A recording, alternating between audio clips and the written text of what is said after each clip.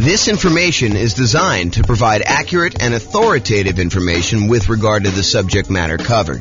It is offered with the understanding that the presenters are not engaged in rendering legal, accounting, or other professional services. If legal advice or other expert advice is required, the services of a competent professional should be sought. Welcome to the Dallas Real Estate Investing and Real Estate Financial Planning Podcast. Learn all about investing in real estate in Dallas, Texas, with a combination of real estate financial planning and modeling with numbers specific to Dallas, plus syndicated, more generalized recordings of live and pre-recorded real estate investing classes.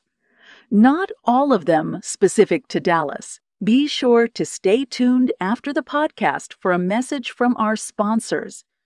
Well, good morning and welcome, everyone.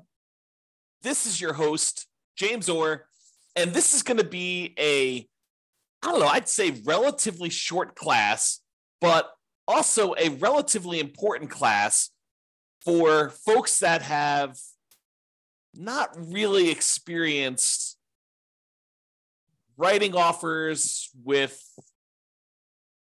real estate agents and lenders that may not do things the way you think they're going to do, especially in really hot markets, which we're not really in right now for most of the market. I think it's definitely cooled off a bunch, but these are some of the lessons we learned during the hot markets, although I do think some of these lessons do apply in other times as well.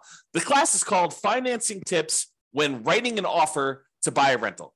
And so let's jump right into it because that's what I got going on here. So writing offers. So by the time you go to write an offer, you really want to have gotten at minimum, a pre-approval letter from your lender. I think you don't get into the car of a real estate agent or you don't drive to see a property without having gone through the financing part and knowing that your financing is locked up. I mean, what if you go there and you find a property that you love? And now you're like wondering, can I even get financing for this? So I think before you go out and you start looking at properties, you really do need to be in touch with a lender. You need to go through and get, at a minimum, a pre-approval. Ideally, you want to be as far through underwriting as possible. It's not enough for a lender to say, how much do you make? Oh, you make, $200,000 a year. Okay. And, what are your expenses? Oh, my expenses are about $5,000 a month. Okay. And they say, it sounds like you can qualify for basically anything you want. You don't want that. You don't want that to be the extent of your kind of pre-approval process, because there are certain lenders, and this may not be your lender, but there are certain lenders out there that they will give a pre-approval letter to anyone that shows up. Like, it doesn't really matter what they tell them. They will actually give you, any type of pre-approval letter that you want. And so it's not enough to get a pre-approval letter. And if you're on the sell side, realize that a pre-approval letter doesn't really mean that much from some lenders. Some lenders, it means everything. It means that, they've completely gone through underwriting and they're good to go. So you want at least at a minimum a pre-approval letter, and ideally to be as far through underwriting as possible. Some lenders have borrowers be completely through underwriting with a property to be determined. They will fully underwrite the borrower and the kind of loan and make sure that the lender is good to go. And then the only thing you're waiting on in order to have the kind of like full loan application complete is an actual address of a property that you want to buy. This, at least in theory, makes for stronger offers. And I think in a really, really hot market, this could make the difference when you're looking at, 6 offers on a particular property and one person has been completely through underwriting. They're just waiting for the property. And the other 5 are all very, very similar in price and terms, and they have not. I think that can set you apart. It may not be what wins you the offer in a lot of cases, but I think it can be that one little thing that moves you over the edge in a lot of cases. Okay. So by the time you go look to write an offer on a property, you'll want to have gotten a pre-approval letter that you can include with an offer. And I think you should get your pre-approval letter with your maximum, even if you'd prefer to be lower. Even if you tell me, look, James, I am not going to be spending more than $500,000 to buy a rental property, but I qualify up to $800,000. I think there's a compelling reason for you to get a letter, your pre-approval letter from your lender with your maximum, even though you do not intend to ever go to your maximum. Why? Because sometimes things change. Sometimes you'll be out looking at properties and you're talking to your real estate agent. Your real estate agent says, hey, I know that you're really not interested in fourplexes, but this fourplex just came on the market and it's actually a really good deal. And you're like, well, I was looking more at single family homes and I was looking to, do $500,000 or whatever number you were, on the single family home, but let's go look at the fourplex. Let's see what it is. And you go to the fourplex, you're like, actually, this is great. This is going to be a perfect rental property for me. And, it's $795 or, it's $900 and you got to put $100,000 down. And you're like, if you didn't have your letter with your max, and let's say this is on like a Sunday morning and your lender's in church and your lender doesn't work on Sundays because that's their deal. And you can't get an updated letter from your lender, but you know that this property, this fourplex is going to go really quick. And you're like wanting to make your offer and come across strong, get this thing tied up before other people kind of come in and do it. You not having a letter with your max on it could lose you a deal. And I've seen it happen. So I think you should get a letter with your max, even if you prefer to go lower, even if you know that you're never going to go to your maximum. I think you get a letter with your maximum and you start there. Do not wait till the last minute. You don't want to wait and not have a pre-approval letter ready to go and then go look at this, go look at properties on Sunday and then come across like the one you need. And you know that they're going to have multiple offers that are all due by 5:00 and your lender's not available to get you your letter. So you need to be sure that you have this stuff lined up in advance. You can't wait till the last minute to do this. If I can stress that enough, have this stuff done in advance, ideally before you even go look at properties, because I've seen this happen more often than I'd like to admit. A lender will, you're going to go out and look at properties after work with your real estate agent, but your lender doesn't work evenings, especially local credit unions and banks where the lender works bankers' hours, but you really want an offer. And in a really slow market, this probably isn't that big of a deal, right? Like, what's the difference if, the property's been sitting on the market, languishing on the market for 95 days, and you come along and you want to make an offer? What's another day if you wait till the next day to get them their lender letter? You basically go and you make your offer on the property and you can tell them, look, the lender's not available right now. I'll go ahead and make my lender letter on the next day, and I'll go ahead and get that to you tomorrow. And, on a property that's been on the market for 95 days and hasn't had any action, I don't think that's going to be a big deal. I think where this really comes into play is you have a super hot market or a super hot property, even in a soft market that just hit the market, and it's getting action. That there are people all wanting to do it. And Mike has a question. Is LLC needed to get insurance and begin negotiating? Also, how much is it to begin PLLC LC? Not sure what PLLC LC is. And so the question is an LLC needed to get insurance and begin negotiating? Well, in order for an LLC to buy a property, if you're buying in the name of an LLC, which we don't usually do if you're getting financing on the property, unless you're going to go get a portfolio loan. But if you're going to go make an offer in the name of an LLC, you need the LLC to exist in order to buy the property directly in the LLC. What some people will choose to do is they will choose to write the offer in their name, and then they'll try to do like and/or signs on their contract, and then try to transfer the contract to the LLC after they set it up. Now, this is intended to be that sort of discussion. However, I will tell you that sophisticated sellers and sophisticated real estate agents that are representing their sellers sometimes will balk at the idea of an and/or signs on a contract. Even if you have a reasonable story, they will say, look, I want to know who we're selling the property to. I don't want you to be able to assign it to someone else. The reason we're accepting your offer, especially if you've got multiple offers coming in, you have 6 offers on the table and you're trying to decide which one to go with. Part of what you're doing is you're trying to evaluate the particular buyer. And the buyer comes in and says, and/or signs. You're like, well, how do I know it's going to be you that's trying to close on this property? And so even if you have and/or signs on it and you're going to try to assign the property to an LLC while you're under contract, I don't think that's as good of a deal. Now, in a lot of cases, if you're going to buy properties, I think not every investor, but a lot of investors, they're going to buy properties and they're going to get loans in their own names. And they're going to probably need to buy that property in their name. Then if they choose to, with the advice of an attorney, go ahead and, deed the property from their own personal name into an LLC for asset protection purposes, you want to discuss the pros and cons of that with your attorney and find out if you're willing to take on the risk of the loan possibly being called due, because, moving a property from your own personal name into an LLC does violate the due on sale clause, a due on transfer clause, which, you'll want to just discuss those pros and cons with your attorney and see if that's worthwhile for you for your asset protection reasons. You can get a portfolio loan in the name of an LLC and buy it that way. That way, the LLC is actually the one buying the property, and you are signing for the loan to kind of guarantee it in most cases, with those portfolio loans. But I'm not sure if that answers your question, Mike. Is an LLC needed to get insurance and begin negotiating? Yeah, I think you need to have the LLC exist in order to get insurance too. And to begin negotiating, if you're having the LLC be the one that purchases it, it helps to have the LLC done. So maybe having an LLC done in advance makes sense to you.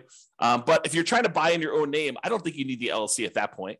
You can go talk to your attorney and get advice from your attorney as to the legality and asset protection reasons for doing that. But that's kind of my thing. And I don't know what PLLC is or LC is. So if you want to tell me what that is, you can share with me. Okay, so we talked about writing offers there. So let's talk about the pre-approval letter. Important. It should be done before looking at properties. Get a pre-approval letter from the lender and have them send it to your agent. So you can get a copy, but I would also have a copy sent to the agent. When you do make an offer, you will likely, will usually ask the lender to adjust it to the exact offer price. Now, let's talk about pros and cons of that. Because I just said to you, get a letter with your maximum on it. But then I just told you, usually we want the lender to adjust it to be the exact offer price. And so we usually, when we're about to make an offer, your real estate agent should reach out to your lender and say, hey, look, we're about to write an offer on this property. Is Mike good to go for getting his loan? And the lender says, yeah, he's good to go. He says, hey, we're thinking about making an offer for, whatever it is, $450. And I know he's qualified up to $700. Yes, at $450 is fine. I'll go ahead and send you an updated letter with $450 on it so that you could do that. Why do we want to have the exact offer price on a pre-approval, pre-qualification letter instead of that $800,000 that you're qualified for as the max? I think the reason for putting an exact price on there is that you don't want to give up some of your negotiating room. You don't want them to know that you could qualify for more, especially if you're coming in light. You don't want them to know that, hey, look, he could qualify for $800. Why is he coming in $25,000 light on this property? You don't want to do that. You don't want to tip your hand and show them how strong you are. On the other hand, you want to show them that you're strong enough to get the deal done, and it's not going to be an issue for you. So the kind of like the argument to put your max on there is to show them that, hey, you're a super qualified buyer, and this isn't going to be an issue. You're not going to have a problem qualifying for a $400,000 loan because you're qualified up to $800,000. But I like to use the exact price in most cases because I don't want to give up some of our negotiating room on the upside. Okay, so that's what you do. In some rare cases, if it's a lender that the real estate agent has worked with in the past a lot, some of the lenders will say, hey, look, this person is qualified up to $800,000. If you're going to make offers with them and I'm not available, you have my permission to edit the Microsoft Word document that has their number as long as you don't exceed $800,000 on this. So, some lenders will say to the agent, and some agents will be willing to do this because there's probably some liability there for the real estate agent to do this. But some of them will kind of like say, look, we work together. I know that you're not going to go above the 700. And they'll say, yeah, you can go ahead and adjust it as long as you don't exceed 700 on this particular buyer. And they'll allow them to just make the adjustment on the letter. It's probably some liability there. May even get in trouble for doing that. But some lenders have told, at least me in the past, that you can do that. But I always get the lender to do it if I can. So that's been what we do there. Sometimes they'll give you a letter with 800 and you ask them, can you lower it to that? And they'll say, yeah. And then you just go adjust the document, you lower it down. I don't know. Maybe you get in trouble for doing that. Not sure. And then usually when you make your offer, you're going to include the offer via something like DocuSign or whatever you use in your particular marketplace. And typically what I like to do is on the very first page of the offer packet, you want to send over that pre-approval letter so that it is front and center and shows you that you're dealing with someone who's qualified and understands the importance of being qualified when you make your offer. You want to start with your best foot forward. And I think putting that pre-approval letter there makes the difference. Okay. So short class, in conclusion, there are some financing related things you should do before going to look at properties. Number one, get qualified with a lender. And number two, get that pre-approval letter so that you have it with you and you can submit it. You don't want to wait to the last minute and find yourself with the property that you want in a tight time situation where you cannot get a hold of your lender because they're on a plane, they're at their kid's soccer game, who knows what, and you're trying to move fast and hit a deadline for some reason. Not all lenders work real estate agent / broker hours, weekends and evenings. Some of them, especially the more banker types, tend to work those sort of like 9 to 5-ish hours, and it's really hard to get with them after hours. So you want to take care of this stuff in advance. This will give you the highest odds of success should you find an amazing deal when you're out looking at properties. That's it. Okay? So that's it. Mike, did you have any other questions? Because you're the only one on live. Otherwise, we're going to end the call right now. Very short class today. I'll give you a couple seconds. Going once. Nope. So Mike says, thanks, you answered it. Didn't know about the portfolio loans. Yeah, so to address that, you can get a portfolio loan in the name of an LLC. Most of the time when you're buying with traditional conventional financing, FHA financing, VA financing, USDA financing, all of those, you're not going to be able to buy in the name of an LLC. You'll need to buy in your own personal name for that. You'll need to personally guarantee it. You can buy in these portfolio loans from the lenders in the name of an LLC. I've got one right now with a client of mine, a friend of mine, and we actually have a partnership together where we are part owners in this LLC. But there's still a personal guarantor on that loan. So even though we bought it in the name of an LLC, we are still personally guaranteeing that particular loan. So you want to go do that. One of my POV on HELOC also. Yeah, I'm not sure what the reference is for that, but point of view on HELOCs. Yeah, I mean, HELOCs are just a tool. It's like another type of financing for accessing equity, especially in a market where, the prices have gone up a lot and you have a really good underlying first mortgage on the property. Sometimes we don't want to do a refinance on that mortgage because the mortgage is so amazing. It's a 3% mortgage on a property and now interest rates are at 7%. So you'd rather not tap and do a rate and term refi or a cash out refi on that really amazing first mortgage on that. You could go and access some of your equity via a home equity line of credit. Although I've heard that they're harder to get now. I've not tried to get any recently, but I had a client I had lunch with. This must have been over the weekend, must have been on Saturday. And he was telling me he was able to get a home equity line of credit, but it was much more difficult to do. So not a lot of people offering them, and the terms of them were not the most amazing ones. So hopefully that helps you.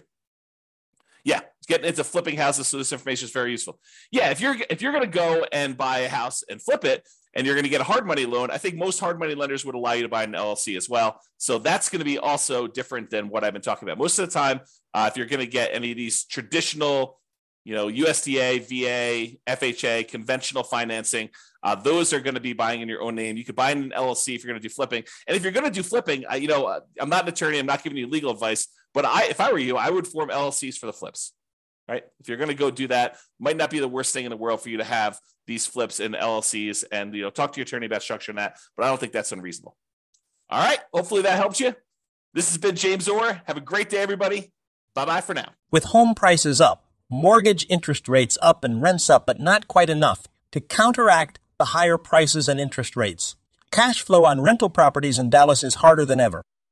Book a call with the Real Estate Financial Planner to apply our proprietary 88 strategies to improve cash flow on your rental. See the show notes for a link to schedule your call and improve your cash flow today. If you're a real estate agent, lender, or professional in Dallas that wants to help our real estate investor listeners, consider reaching out to learn about collaboration opportunities with this podcast. We'd love to add more value to our listeners by having you assist our investors buy, sell, and finance their real estate investments. See the show notes to schedule a call to discuss collaboration opportunities.